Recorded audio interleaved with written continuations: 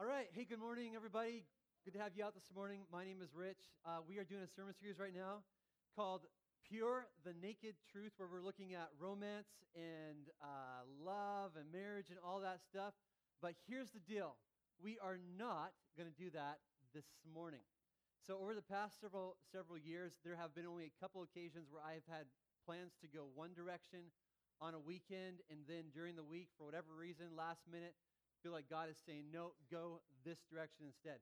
Well, Wednesday morning, I woke up, came down here to the office, and was going to finish up the sermon that I was going to preach this weekend on sexual intimacy, and I felt like God gave me a gentle nudge and said, you know what, Rich, that sermon that you're thinking about preparing this weekend might not be where everybody's hearts and minds are at the moment. And so I just felt like God was saying, okay, switch things around a little bit and speak directly into what's happening right now across our nation. And when it comes to sermons and series and all that kind of stuff, I really believe in planning. I believe in preparation, but I also believe in going, okay, God, where do you want to go this week? And sometimes that, if it's different than where I think we need to go, then we'll just go wherever God leads. And so next week, we're actually going to come back to the Pure Naked Truth series. But I sat down on Tuesday night. I sat down in front of my TV at 5:30 and didn't turn the TV off until about 2 o'clock in the morning. Anybody with me on that? Am I the only crazy one here? Some of you out there, okay? But you know, for me, whenever there's an event, whether it's a 9/11, whether it's the inauguration of the first African American president, I'm one of those guys that I just become glued to the TV set. And although it's a little too soon to know how everything's going to be playing out, Tuesday night was one of those big, huge moments in history. And along with it, the full gamut of emotions has been on display. There has been sheer joy and elation on this side, right to anger, to disbelief, to shock. Everything is on display. And regardless of whether or not your candidate won on Tuesday night, I think all of us in the room would probably agree on this, that this has been one of the most divisive election cycles in our history. And we can't call it the most divisive because there has been more divisive ones, but this one has stirred up division and animosity between rich and poor, rural and urban, conservatives and liberals, men and women. And then, of course, it's stirred up a lot of racial tension as well. It's been very divisive. And not only has the end result of this election cycle been more division, there's also more cynicism. I've noticed that there's a lot more suspicion. People are looking at each other and going, okay, I wonder what you really believe underneath the surface. And I wonder if the way that you believe is a threat to who I am and what I value and hold dearly. And on top of all this, there's fear, there's uncertainty, there's anxiety that many, not everybody, but that many people are experiencing. In this last week, I've been thinking a lot about what all this means for the church, particularly for this church. And one of the things that I love about this church so much is how diverse we are. We're a racially diverse church. I consider that to be a tremendous blessing. There's also diversity in age. There's a diversity in socioeconomic standing. So we've got people here who are high income. We've got other people that are low income. We have got blue collar. We've got red collar. We've got people that are rednecks from the sticks. And then we've got people that are from the city. We are a diverse church. And this diversity also reaches into our politics. So don't panic or anything, but just to kind of call out the elephant in the room this morning, there are people beside you and behind you and in front of you who voted differently than you this last couple weeks. And that probably would have got a little bit more of a chuckle a few years back. But in this day and age, it's just a lot more divisive.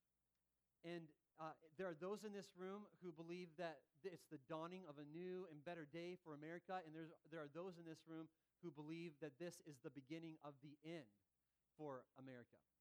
There's a lot of potential in such a diverse church for division and for strife. And so in this climate of uneasiness, of fear, of division, of tension, all this stuff that's going on, how is the church supposed to respond? That's the question that we're going to be looking at this morning. How is the church supposed to respond? Regardless of what your politics are, how is the church supposed to respond in this day and age? And the answer to that question is found by looking at what the leader, the head of the church, has to say. The leader of the church has his own platform. And by the way, that's not me, that's Jesus.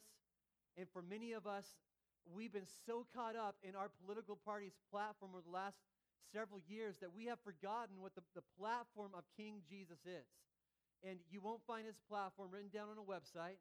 You will find it in the pages of Scripture in the Bible. And there's one section of Scripture where you will find his platform condensed into around 2,500 words. It's a portion of Scripture that's become known as the Sermon on the Mount. And it's in this passage of Scripture, our leader, King Jesus, lays out the most radical platform that has ever been laid out in all of history. It was so new, so different, that when he had finished unveiling it, Matthew, the writer of this book, the only thing he could think of to describe the crowd's reaction was to say the crowd was astonished. Their mouths are hanging down. They are in disbelief at this crazy radical platform that Jesus has just laid out.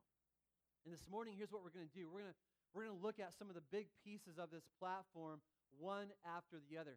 So typically, we would have sermon notes inside the program that you can grab at the back door, and spaces for you to fill in. Well, we don't have that today. This was a last-minute shift, and so too late to get sermon notes in there. But if you're taking sermon notes, there are some spaces in there for you to write down if that kind of thing helps you stay focused and helps you remember. The title of this morning's message is simply this: The King's Platform. The King's Platform. And the first piece of his platform is that his kingdom is to be pursued first and foremost in every area of our lives. Jesus put it like this. He said, seek first the kingdom of God and his righteousness. His kingdom is his rule. His kingdom is his reign. And what Jesus is saying is that his followers need to seek his rule and his reign in every single area of their lives. If you were to go back into the Bible, and there's 4 books in the Bible that are kind of like biographies of Jesus' life. Matthew, Mark, Luke, and John are names of these 4 books. And if you were to go back there and read through the narrative there, you're going to see that followers of Jesus were very similar back in the day to followers of Jesus today. They were concerned about what was happening in government. They too wanted to have godly leaders, and they too wanted to have godly laws. They were actually even hoping that Jesus, who just kind of stepped on the scene, would actually become the leader of a new political party and the leader of a new government. But Jesus has a different kingdom in mind. And all throughout Scripture, you see Jesus constantly redirecting them from the worldly kingdom and going, okay, no, it's about this. Seek this kingdom first and foremost. And what this means is that his kingdom, it takes priority over our allegiance to country, priority over our political party, family, priority over our jobs, school, goals, ambitions. Friends, he's saying seek his kingdom first above everything else. And this command that Jesus gives is not, maybe you're hearing that and going, oh, that kind of stinks that he wants us to seek his kingdom first. But that's not what this is about. When you get to know what his kingdom is all about, you start to see that this isn't a heavy burden that he's placing on our shoulders. This is good. He's actually inviting us to live life to the full. He's inviting us to experience his resurrection power in every area of our lives. The Bible describes this kingdom as a kingdom that's about righteousness, peace, and joy in the Holy Spirit. It's a good thing that he is inviting us into. There's stories all throughout the New Testament part of the Bible where Jesus is trying to help people understand just what his kingdom was about and just how awesome it was. One of my favorite stories is just a short story that Jesus told. It was about a man. This guy goes out into this field, and while he's in this field, he finds this treasure. And he's so excited. Jesus actually uses the word excited. He's so excited about this treasure that the Bible says he goes out, he sells everything that he has so that he can come back and buy this field because he wants that treasure so bad. And Jesus is saying, that's what my kingdom is like. It is, you want it. It's awesome. It's life-giving. And Jesus comes along and says, pursue this kingdom first and foremost. Go after it. Put it first in your lives above all else. Another piece of his platform that Jesus lays out in the Sermon on the Mount is blessing will come to those who are pure in heart. He said this, blessed are the pure in heart, for they will see God. That's actually a little different than what we tend to think a lot of times is going to bring blessing. He doesn't say blessing will come to those who have lots of money. He doesn't come along and say blessing is to those who have received a college education, to those who have their lives together. He doesn't say blessed are those whose candidate won on Tuesday night. He doesn't say any of that. He says, blessed are the pure in heart, for they will see God. Blessing comes to those who see God, who have the privilege of truly knowing Him, those whose hearts are pure. They're pure because, one, they've been changed by Jesus. Their hearts are pure because they're soft. They haven't been darkened and hardened by life's struggles and life's uncertainties. They're pure in that they haven't been hardened by the hate and the mocking and the self-righteousness that is happening on all sides of the political discourse in our nation right now. Their hearts are pure, and there's a blessing that comes as a result of that. I've found myself many times over the last year wanting to stay connected. And it's good to stay connected to what is happening in our nation. But I've found myself over the last year, as I'm listening to everything going on and all the insults being hurled and the ridicule and the mocking and all this, there's been times where I've noticed, okay, something's going on in my heart. There's an anxiousness that's in my heart. There's a hardness. There's a bit of a cynicism that wasn't there a year and a half ago. And all this is changing my heart, and it's anything but pure. And honestly, the best thing for some of you in the room would be just to get off social media for the next 2 weeks. Just get off of there. Turn off the news and just get refocused on what really matters in life, and let your heart, let Jesus come and become the focus and the center and the place where your heart is dwelling. The Bible says there's a blessing that comes to those who are pure in heart. Another part of his platform says blessing will come to those who make peace. Jesus comes along and he says, blessed are the peacemakers, for they will be called children of God. Making peace is what God's children, what people in his kingdom just do. They are peacemakers. Now, I just want to give you 4 ways this morning that you can be a peacemaker, especially in light of everything that's going on in our nation right now. One of the ways that you can make peace is by forgiving rather than hold on to a grudge. By being people that forgive. People who don't forgive can't be peacemakers, because unforgiveness by its very nature is not about making peace. It's about retaliation. It's about getting back. It's about getting even. There can be no peace when that's what your heart is after.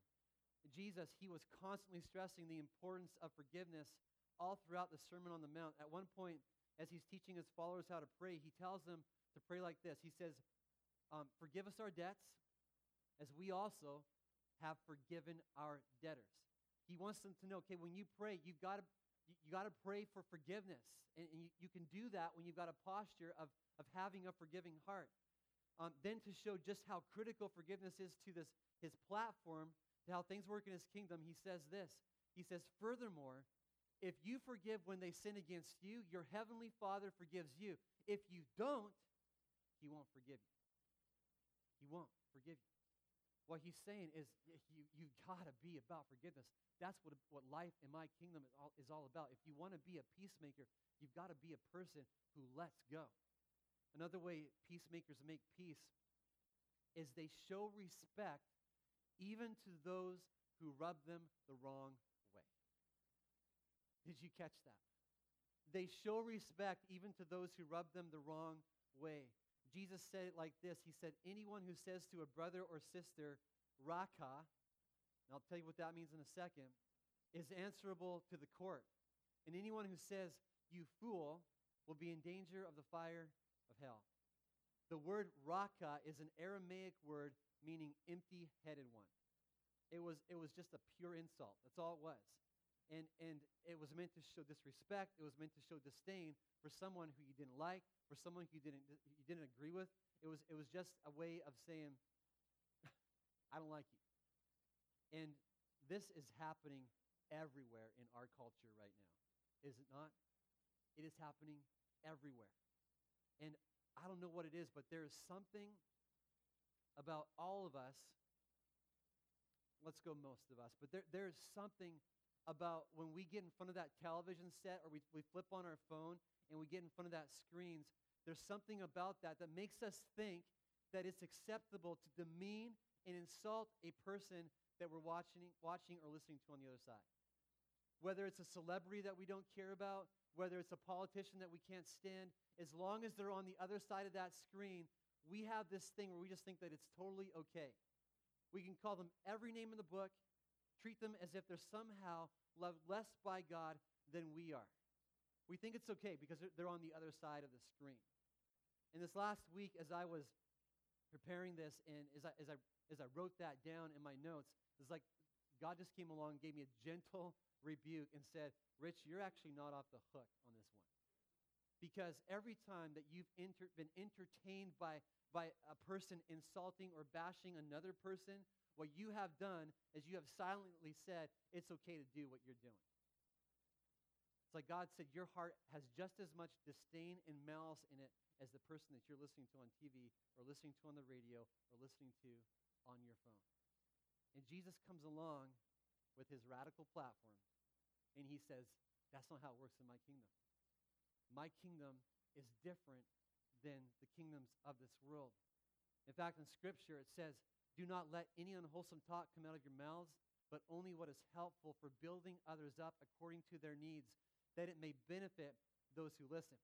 Get rid of all bitterness, rage, and anger, brawling, and slander, along with every form of malice. Instead, be kind and compassionate to one another, forgiving each other, just as in Christ God forgave you. This is what Christ calls us to. Another way that people in God's kingdom make peace is they treat others as they themselves want to be treated. Jesus, who was the one who created the golden rule, he put it like this. He said, so in everything, do to others what you would have them do to you. So if your candidate lost on Tuesday night, how would you want to be treated? My guess is that you don't want to have someone gloat over you, that they were right and kind of be all smug and self-righteous about it. You're going to want to have somebody show you some sportsmanship, a little bit of respect. You're going to want to have someone show you a little bit of empathy. You're going to want to have someone treat you the same way that you would want to be treated. That's just how you want it. And the fact of the matter is that right now on both sides of the political spectrum, there are some very, very, very strong feelings right now in our nation. On one hand, you've got this side over here that has these strong feelings about how things need to change and about how the course that we're going on is not good and everything's got to change. You have that camp over here. But then on this side over here, you have some people that also have some strong feelings. You've got people that have some genuine fear, who are genuinely afraid about the days ahead. And if we're to treat others the way that we want to be treated, it means that we're going to have to show some empathy. It means we're going to have to show some empathy. Are you with me this morning? You with me? Help me out a little bit, okay? We're not going to reject their feelings or tell them their opinions are invalid. We're not going to, empathy means that you don't just slap a Christian bumper sticker on it and say, hey, it's just going to be okay. Don't worry. That's not empathy.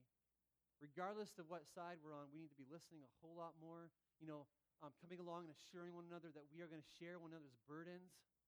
That's empathy. Another way that we make peace, and this one is so important for the church. Another way that we make peace is is by living our lives in such a way that tension is caused over the right thing. I'll say that one more time because it's a bit of a mouthful. You make peace by living your life in such a way that tension is caused over the right thing. And here's what I mean by that. Christians aren't always going to be peacemakers. Sometimes our lives are going to create tension. Sometimes our lives are going to cause a little bit of unrest. Jesus himself, if you look at the life of Jesus, he's a bit of a paradox in that he came to bring peace on earth. You know, heading into Christmas, that's what it's all about, peace on earth. But then Jesus comes along, and he says that he didn't come to bring peace, he came to bring a sword. That's anything but peace. He's this paradox. On one hand, wherever he went, he's bringing peace to hearts that were broken and captive, but he was also bringing strife and division, causing a lot of turmoil, a lot of tension. And the tension and unrest that he was causing, though, you got to get this, were always around the truth. Those who accepted his truth discovered his peace, but a lot of times those that rejected his truth were thrown into turmoil, and rather than be drawn to Jesus, they hated Jesus. So much so that they decided that they were going to murder him and nail him to a cross. He caused that kind of tension. But he was causing tension over the right thing. The tension was being caused over the message of the gospel, over the truth of who he was. You will not find in Scripture a place where people chose not to follow Jesus because of his political opinion or his choice of politicians. You will not find that in the four Gospels. It's not there. And the reason it's not there is because Jesus did not make it his number one mission in life to dethrone Caesar or to make sure that Christian leaders or laws were put in place in government. That was not his number one thing that he was after in life. When people stumbled, when they were offended about Jesus, it was always over the truth of who he was, not his politics. And as followers of Jesus, there will be times in our lives where we stir up offense and tension, but it needs to be over the gospel, over the truth of who Jesus is, and not over our politics. It is awfully quiet in this room today. Don't believe me, though. Listen to what Jesus says. Jesus said it like this on the Sermon on the Mount. He said this, "Blessed are you when people insult you, when they persecute you, and falsely say all kinds of evil against you because of me." So he is saying that you are going to face, your life is going to stir up a little bit of tension. You're not always going to be seeing peace trail behind your life. There are going to be times when insults are flying at you, when rejection is flying at you. But he says, let it not be over your politics. Let it not be over anything else. Let that be about me. When they start flying your way, when they are against you, may it be because of me. May it be because that you believe in Jesus. May it be because of the message of the gospel that your life is living out. Now, all this is not to say that politics don't matter. They absolutely do. If you were here last week, you heard me say you have a responsibility as American citizens, all of us, to get out and vote. And I hope that you voted. I would love to see more Christian leaders in government. But let your political involvement in conversations be done in a way that's peaceful, that's respectful. Be done in a way that your life continues to magnify and exalt the grace and the truth of who Jesus is in a way that draws people to him. So a big part of his platform is that we're to be peacemakers. Another part of his platform is this, that it says that love isn't just for friends. You're to love your enemies as well. Jesus said it like this. He said, love your enemies. In Matthew 5:44, he says, love your enemies and pray for those who persecute you, that you may be children of your Father in heaven. If you love those who love you, what reward will you get? Are not even the tax collectors doing that? And if you greet only your own people, what are you doing more than others? Do not even pagans do that? He says, love your enemies and pray for those who persecute you. Pray for those you don't agree with. Pray for those that you don't like. I'm telling you, this is a radical platform that Jesus is putting out here in the Sermon on the Mount. Those of you on the right who consider the left your enemies, you need to be praying for them, not bashing them. Those of you that are on the left who consider the right your enemies, guess what? You're in the same boat as a follower of Jesus. He says, love your enemies and pray for them. This last week, I did something that on Wednesday that I haven't done enough over the past years or past year. I prayed for a couple of people that I just haven't prayed for a lot over the last year. First, I prayed for Hillary Clinton. And on Wednesday, I felt a genuine sympathy for this lady who has been fighting this battle for years, and the anguish, the pain, whatever's going on inside that she's having to deal with in light of everything that's gone on. And so I prayed that she'd find strength. I prayed that she'd be encouraged. I have no idea what her faith is, but I prayed that she would find Jesus. I pray that she would find the hope and the joy and the life that there is in Jesus. And then I prayed for Donald Trump. And I don't know what's going on in his world, but he's carrying the weight of the world on his shoulders. And I prayed that he'd have wisdom. I prayed that he would lead and govern with a heart that's tender, with a heart that has love and compassion for the people of our nation. I don't know what his faith is like, but I prayed that he too would find Jesus. I pray. And I'm not saying that these are my enemies, but when you pray for people that you disagree with, when you pray for people that you see on the screen, when you pray for that person in the office that you just avoid because their political viewpoints are different than yours, when you pray for them, guess what begins to happen in your heart? You begin to get the heart of Christ for that person. Your heart begins to change, and you find yourself capable of loving even someone that you disagree with. And we are called to do that, not just to pray for our enemies, but to pray or to treat them with the same love and respect that you want to be treated with, to say hi to those you don't care for, rather than giving them the cold shoulder. This is what Jesus calls us to. We're to love our enemies. There's two more things in this platform of Jesus that I want to talk about. Next one is this. We're to keep our hearts anchored in the hope of Jesus. Keep our hearts anchored in the hope of Jesus. He put it like this. In Matthew chapter 6, Jesus said, do not worry about your life, what you'll eat or drink, or about your body, what you will wear. Is not life more than food, and the body more than clothes? Look at the birds of the air. They do not sow or reap or store away in barns, and yet your heavenly Father feeds them. Are you not much more valuable than they? And then a little bit later, he says, if you then, though you are evil, know how to give good gifts to your children, how much more will your Father in heaven give good gifts to those who ask him?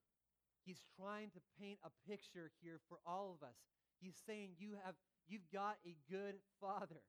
Your Father in heaven is good. He is faithful. His faithfulness doesn't change. Anchor your life in him. Instead of having it anchored in everything else and having your hope in politics and your hope in people, your hope in systems, your hope in money, your hope in your job, your hope in all this other stuff, he's saying put your hope in Jesus. I love how I got a friend who's a pastor down south in Mount Vernon. His name is Dave Browning. I love how he put this on Wednesday. He said this. He said, this is an amazing time to be a follower of Jesus Christ. First, because he embodies everything that is great, selfless, and pure. I challenge anyone to find even one thing objectionable about him. Second, because he has the greatest answers to the biggest questions on planet Earth. I encourage you to follow him to spiritual prosperity. He is the way, the truth, and the life. Third, because of what he can actually do. He is all-powerful, almighty God. He rose from the dead, and he raised to to bring us life as well. He changes lives, marriages, families, cultures, and even civilizations.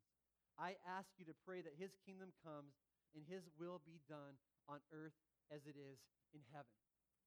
Listen, keep your life anchored in Jesus. He is the only one whose faithfulness does not change. He's the only one whose love doesn't change. He's the same yesterday, today, and forever. Everything else is shifting sand. Keep your life anchored in Jesus. Keep it there. And then the last part of the platform that Jesus laid out that you need to know is that our lives are to be a light shining bright like a city on a hill. We live in a nation that seems to be becoming more and more divided. A nation where it seems you can't have a disagreement with someone and still call them a friend. A nation that's full of fear, where there's apprehension on one side and self-righteousness on this side. A nation where the hate seems to be getting stronger, division is getting deeper.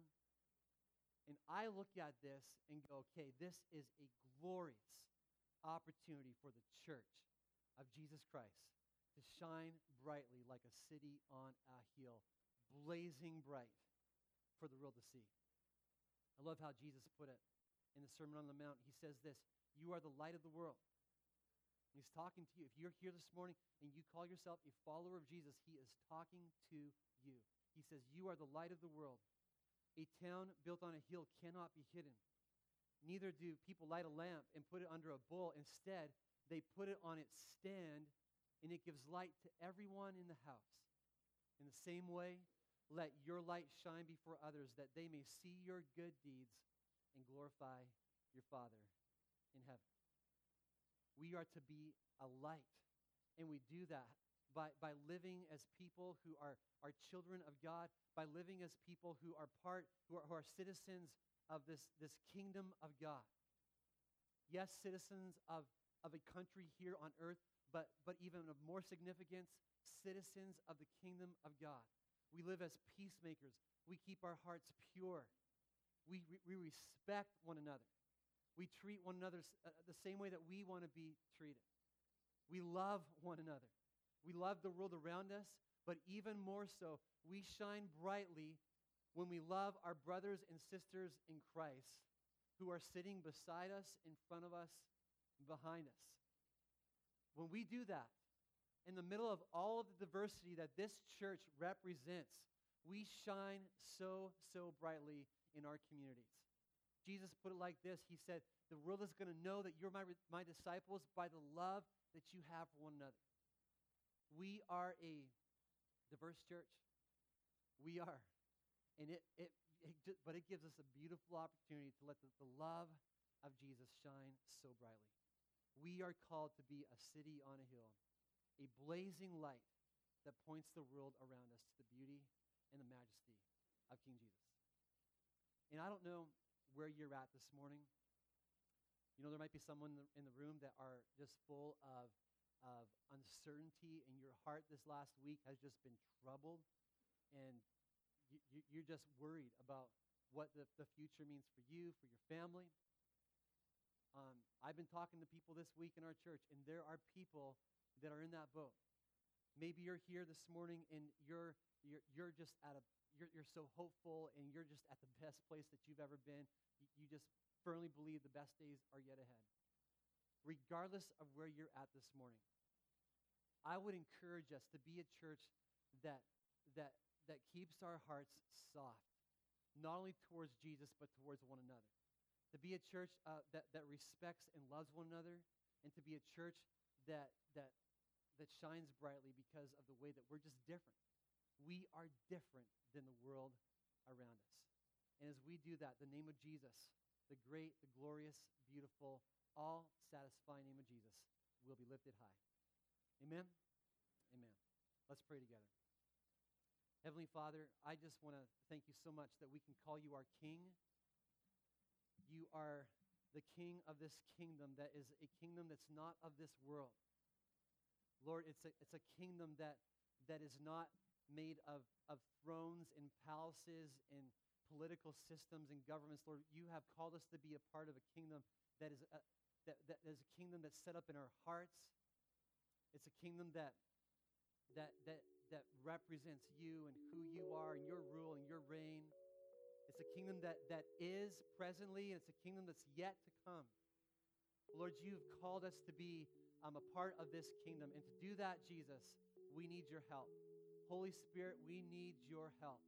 Father, I pray that in the days ahead, regardless of where we're at, regardless of where different people in this church are at politically, and whether they are at a place of just resting assured and confident, or whether they're at a place where they're just worried and afraid, I pray, Father, that you would help all of us to live as citizens of the kingdom of God, to be people that love greatly, to be people that are humble, to be people that are all about you, to be people that in our conversations are seasoned with grace. They're seasoned with just a humility that keeps the other person in mind, where we're empathetic and loving and kind. Lord, I pray that we would be those kind of people, and that as we are those kind of people, that Jesus, your name would be lifted high in our lives, in the life of this church. Father, help us, I pray. And I pray that, Lord, you'd help all of us to be able to head forward into the days ahead with just a deep-rooted confidence that comes from our faith in you, our faith in a God who is the same yesterday, today, and forever. Help us to do that, I pray. And Lord, I ask that you would help us to be a church that just shines brightly in our workplaces, in our homes, our families.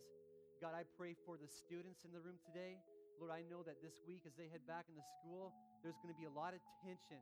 There's going to be a lot of awkwardness. And Lord, I just want to pray that you would help students in this room to be you in their hallways, to be you in their classrooms. Lord, to just be able to interact in a way that's wise because they've got you, Jesus. Help them to do that. Father, I pray that your blessing would be on this church and on each one of us in the days ahead. Lord, we just want to thank you that you're good, you're faithful. Jesus, we love you so, so much. We pray all these things in your name, Jesus.